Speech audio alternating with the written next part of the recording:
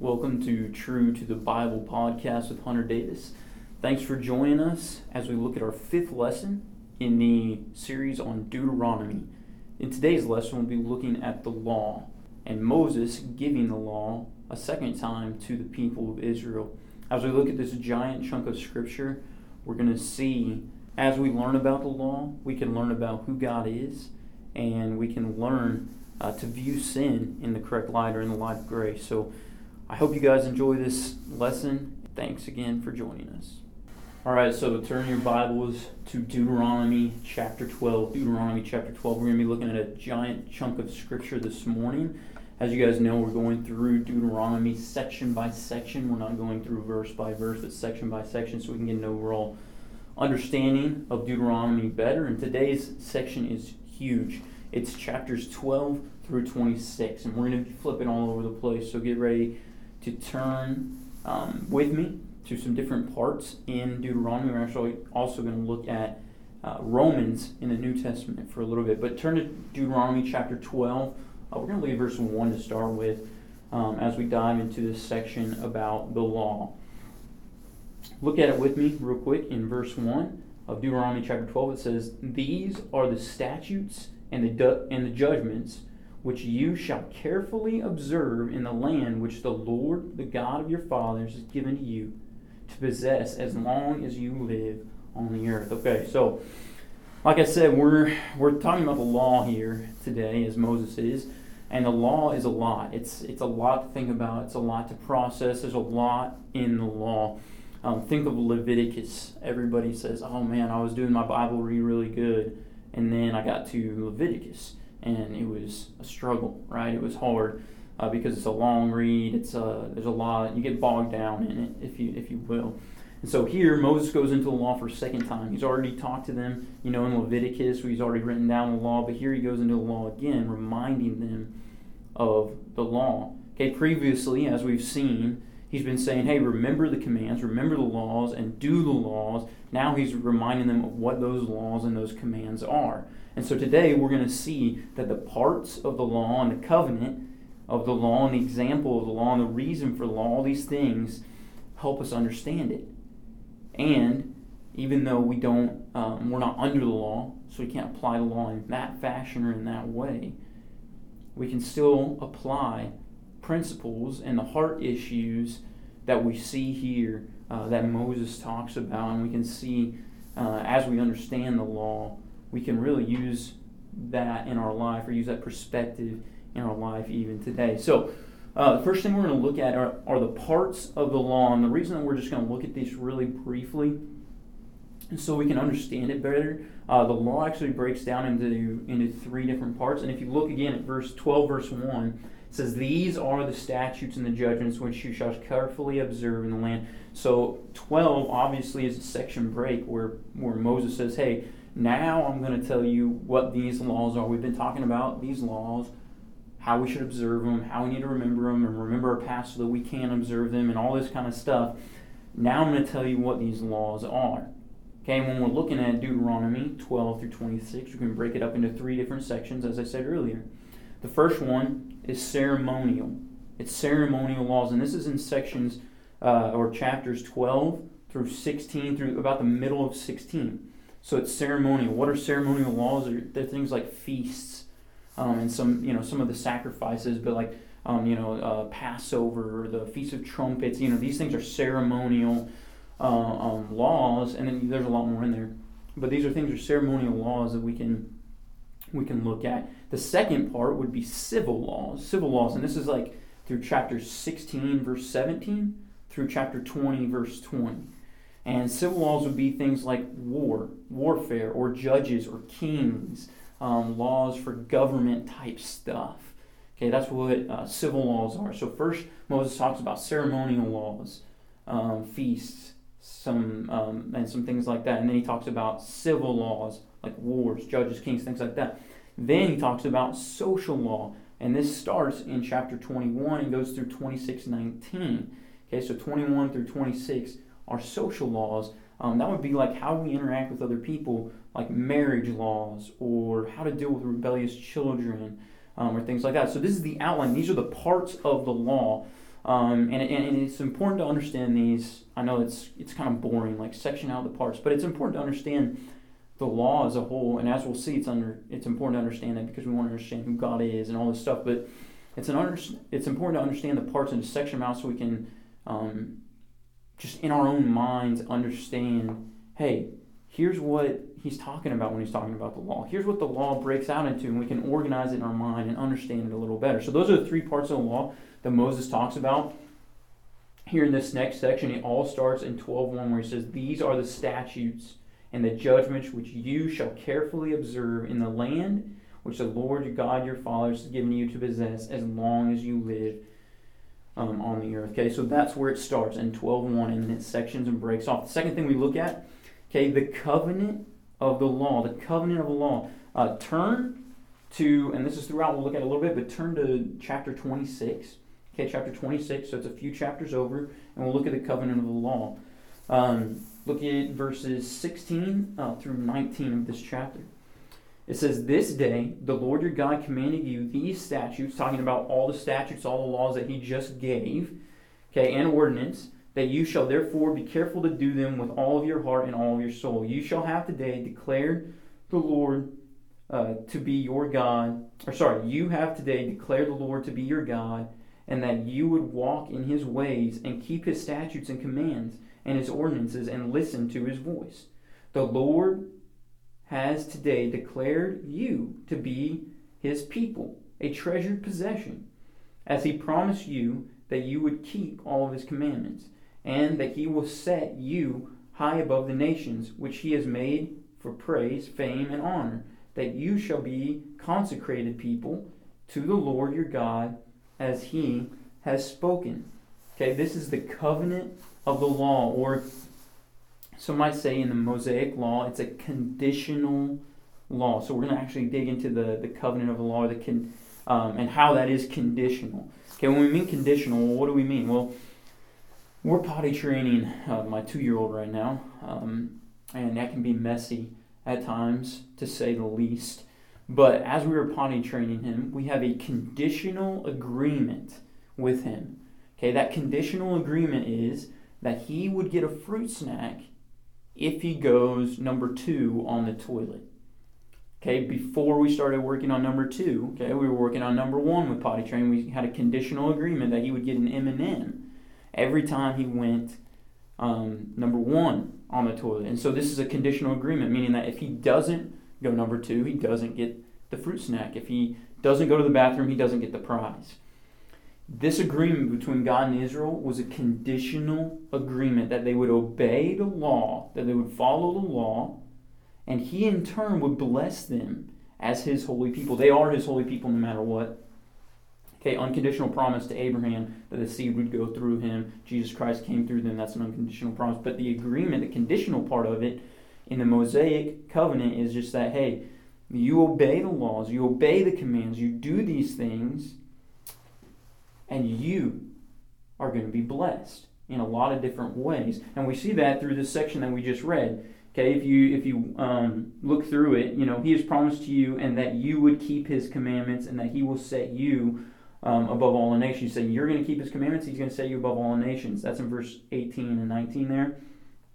In verse 17, it's saying, hey, you, the people of Israel, have declared that the Lord is your God. So that's their part of it, saying, hey, and that you would walk in his ways and statute commands and ordinances and listen to his voice. Okay, so it's saying, hey, you're going to do this, and then God is going to do this because you do that. So it's a conditional agreement between them.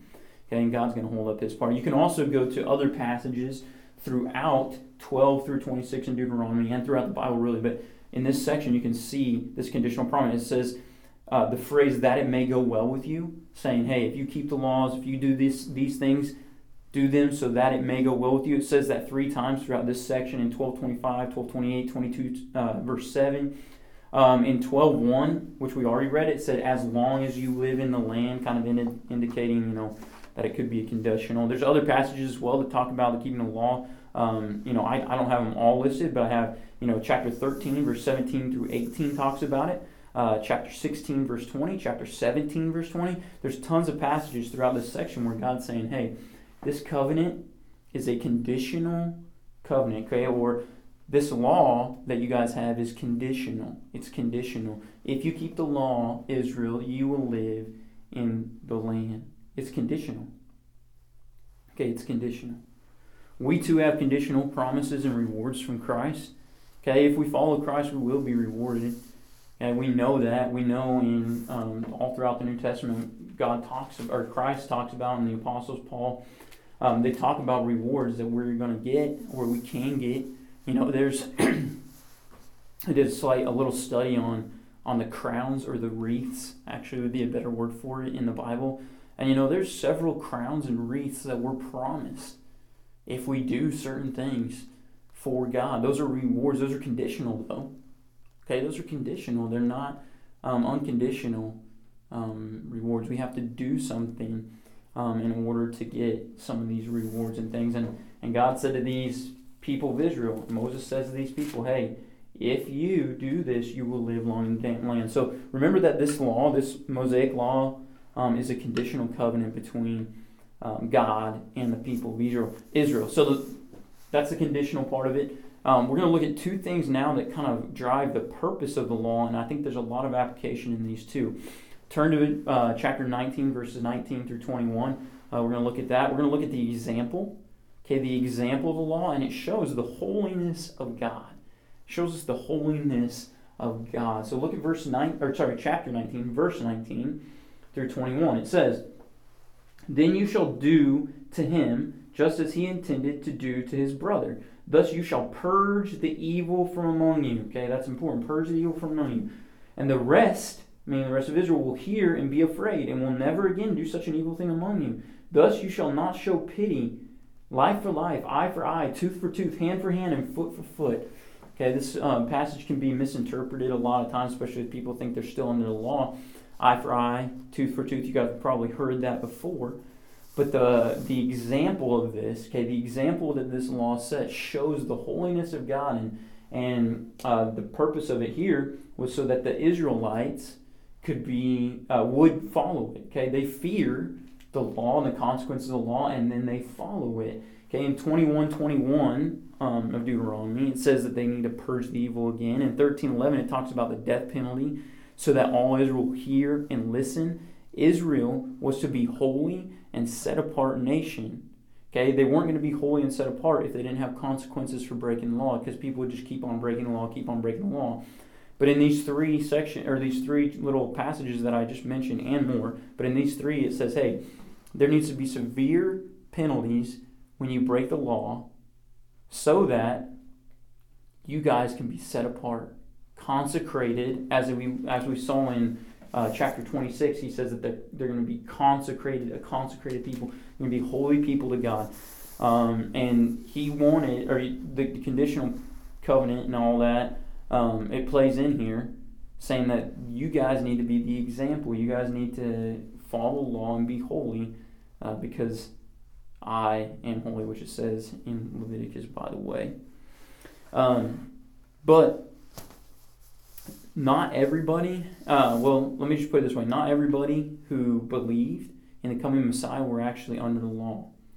Okay, the law was a thing that was set on the people of Israel to set them apart, to make them a holy people, to show the world who God is. Okay, and that was a law system that was put on them. That law system wasn't on everyone. And that's something interesting to think about. Think about guys like Melchizedek during Abraham's time, or later on, Moses' father-in-law. Moses' father-in-law wasn't under the law. And his people weren't under the law. Moses' father-in-law's people, Jethro, they weren't under the law. But Moses and the people of Israel were. Okay, the people of Israel weren't set apart to be believers. They were set apart to be holy, to show people who God was. That was a huge purpose of the law, was to show people the holiness of God. It was to show people the holiness of God. And these verses that we just read in 19, and then in 21 and in 13, these verses show us that, hey, God's serious about them looking like a holy people. He wants them to look like a holy people, because they're supposed to be what people look at and see God through, right? Israel's supposed to be, they're God's chosen people, and they still are today, but they're God's chosen people. So when people look at them, who do they see? They see God. So they're supposed to be holy. That's part of what the law is. Hey, you're supposed to be holy so that people see who God is, and that God is holy. Okay, it shows us the holiness of God. Why is this important, though? Why is it important that we see the holiness of God? And by the way, those passages I said earlier, Leviticus 20, 7 and 8, and Leviticus 19, 2, they say, hey, you guys are to be holy because I am holy, talking to Israel, which Peter actually later quotes one of those, by the way. You can dig into that later on your own. But the people of Israel to be holy because God is holy. They're supposed to be the image, be the representative of who God is, and that is holiness. But why is that important? Why is it important that we know who God is? Okay, there's this TV series that we've been going through and we've been watching. And in this TV series, the main character grew up without his mom or his dad. He grew up without his mom or his dad. And, part of the story, part of the whole storyline is him finding them and figuring out who they are. But he actually becomes a spy, and he learns through a lot of stuff that his mom and dad were both spies. Okay, and that's, the reason they left and all this stuff. But anyway, when he first meets them, and for a while after he meets them, both of them, he doesn't trust them. He does not trust them at all. And rightly so. He didn't know them. Okay, he didn't know them. He didn't grow up with them. They weren't they were his parents, but they didn't raise him hardly. And so he didn't really know him, so he didn't trust them, either one of them when he met him. The same thing goes for us and God. If we don't know God, if we don't know who He is, if we're not studying and learning about who He is, how are we going to trust Him? How are we going to trust Him? So do we seek to know who God is so that we can trust Him more? It's a good question. It's a good question. God actually put the law on the people of Israel so everyone could see who God is, and it's important to see who God is. Because God is truth. He's holy, He's light, He's righteous, He's perfect. He's just, He's holy, He's loving. All these things, we can see these things in their truest form in who God is. So we need to seek to know who God is. Okay, I think that's an application, or should be an application of this. Okay, finally, we're going to look at the reason for the law, or another reason for the law, if you will, and we're going to turn to Romans chapter 5. Okay, going to the New Testament, turn to Romans chapter 5. We're going to be looking at the end of verse 20 and 21. We'll hit on 6:1 a little bit, and 2 maybe. But we're looking at the reason for the law. Look at it with me. It's Romans 5, chapter 5, verse 20. The law came in so that transgression would increase. But where sin increased, grace abounded all the more. So then sin reigned in death, even so grace would reign through righteousness to eternal life through Jesus Christ our Lord. Okay, so this dispensation of law, I'm talking about the dispensation when Moses was there and the people and he gave the law. That dispensation of law shows us our wickedness. Okay, and the law in general shows us our wickedness. Okay, the sin became greater when the law came. That's what it says. Look at the verse again. The law came in so that the transgression would increase. The law came in so that sin basically would get bigger. That seems weird. It seems wrong. Why would He put law in so that sin would get bigger? Why would He do that? Well, because of the holiness of God and the wickedness of man shows us the grace of God. And that's what Paul goes on to say here, as he says that the transgression would increase, but where sin increased, grace abounded all the more. The more that we see our sin, Paul's saying the more we see our sin, and actually the more that we do sin, the more God's grace is seen. Okay, think about it this way. Think about it in terms of somebody sinning against you. Okay, let's say that somebody comes up to you and they sin in a very slight way, a way that doesn't really hurt anything, doesn't really matter that much. Like let's say they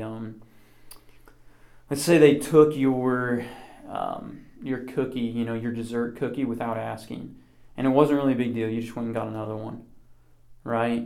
Like, that's pretty easy to forgive. It's pretty easy to show grace in that situation. Grace is getting something we don't deserve. So it's pretty easy to show grace to that person. Or if they don't even really sin against you, they're just kind of being annoying. It's like, it's easy to show grace. But then think if somebody does something really horrible and mean to you. Think if somebody sins against you and it hurts you bad. Like maybe they gossip about you and start a rumor about you that sticks and it's bad. Or maybe it's somebody that basically hurts your family or your loved ones. Or maybe it's a family member that hurt you. That sin, it's a big sin. We look at it as a big sin, right? Now, if you were to forgive, if you were to show grace to, I should say, the person who did that little sin, the one that you didn't think really mattered, if you were to show grace to that, people wouldn't really see it as grace. They'd be like, yeah, anybody does that.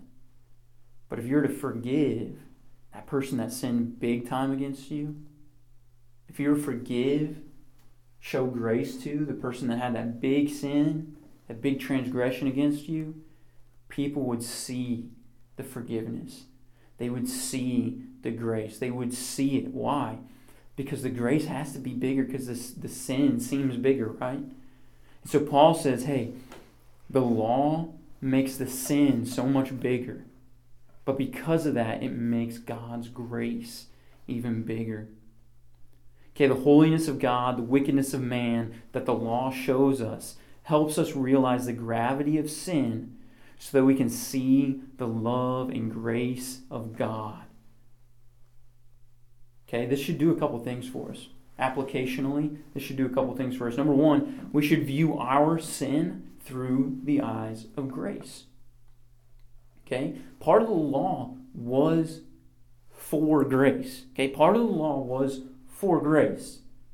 Okay, some people try and use the law in a legalistic way that gets rid of all grace.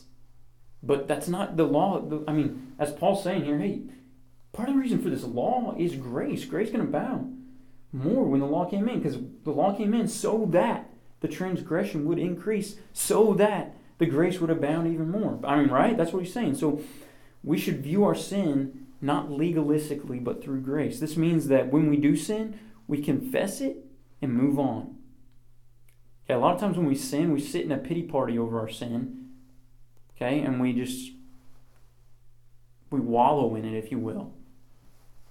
We like to roll around in our sin a little bit, and not meaning that I'm not even talking about continuing in sin. We do that too, but I'm talking about like we sin and then we like, oh, I'm such a sinner, I'm such a horrible person, and we wallow in it and roll in it and we think about it and dwell on it, and it's like no, look at God's grace.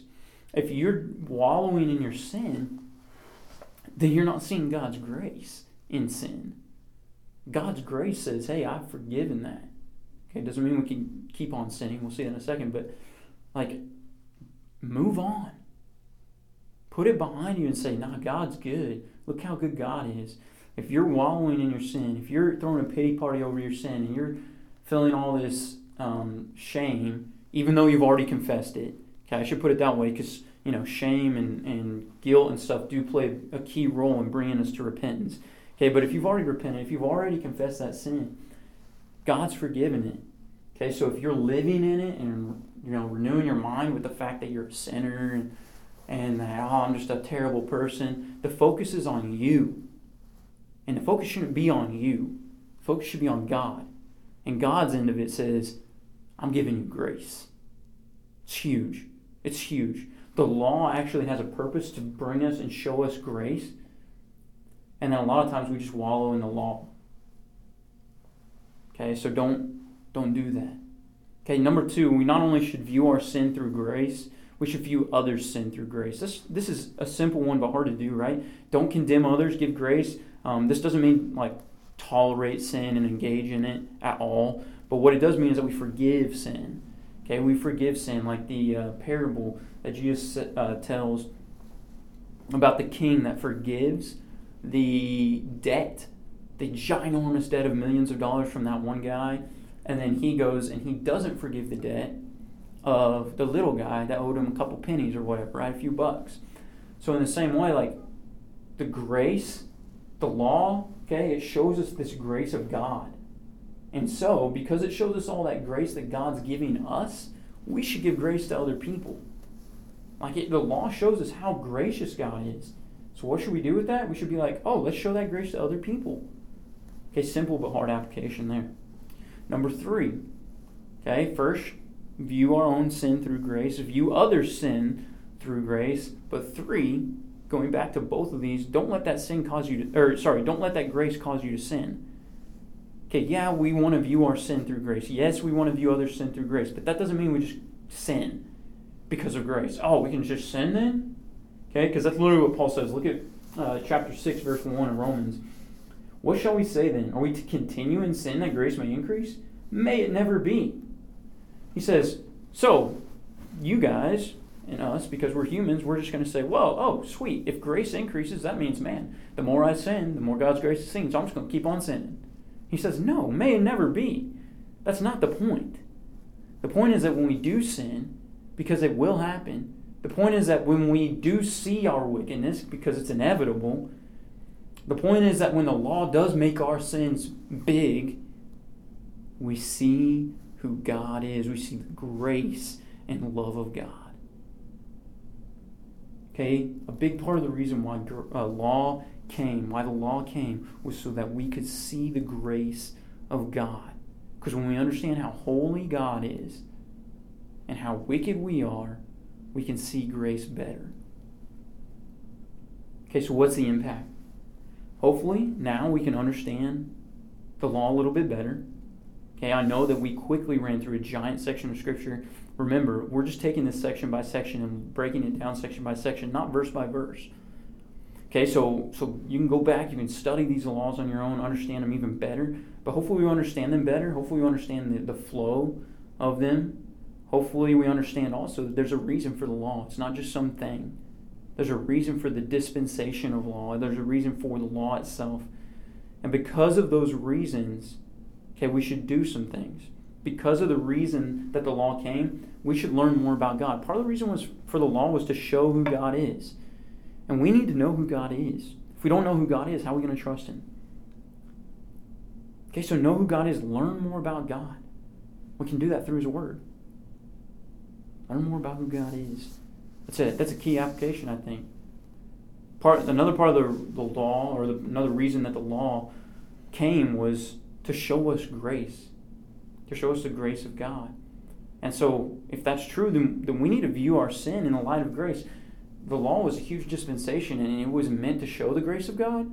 Well, then maybe we should focus on the grace of God. Maybe we should view things in the grace of God instead of viewing them, through our own self or selfishness, or viewing them not through that lens of grace, but through legalism, maybe, or pride, or other things.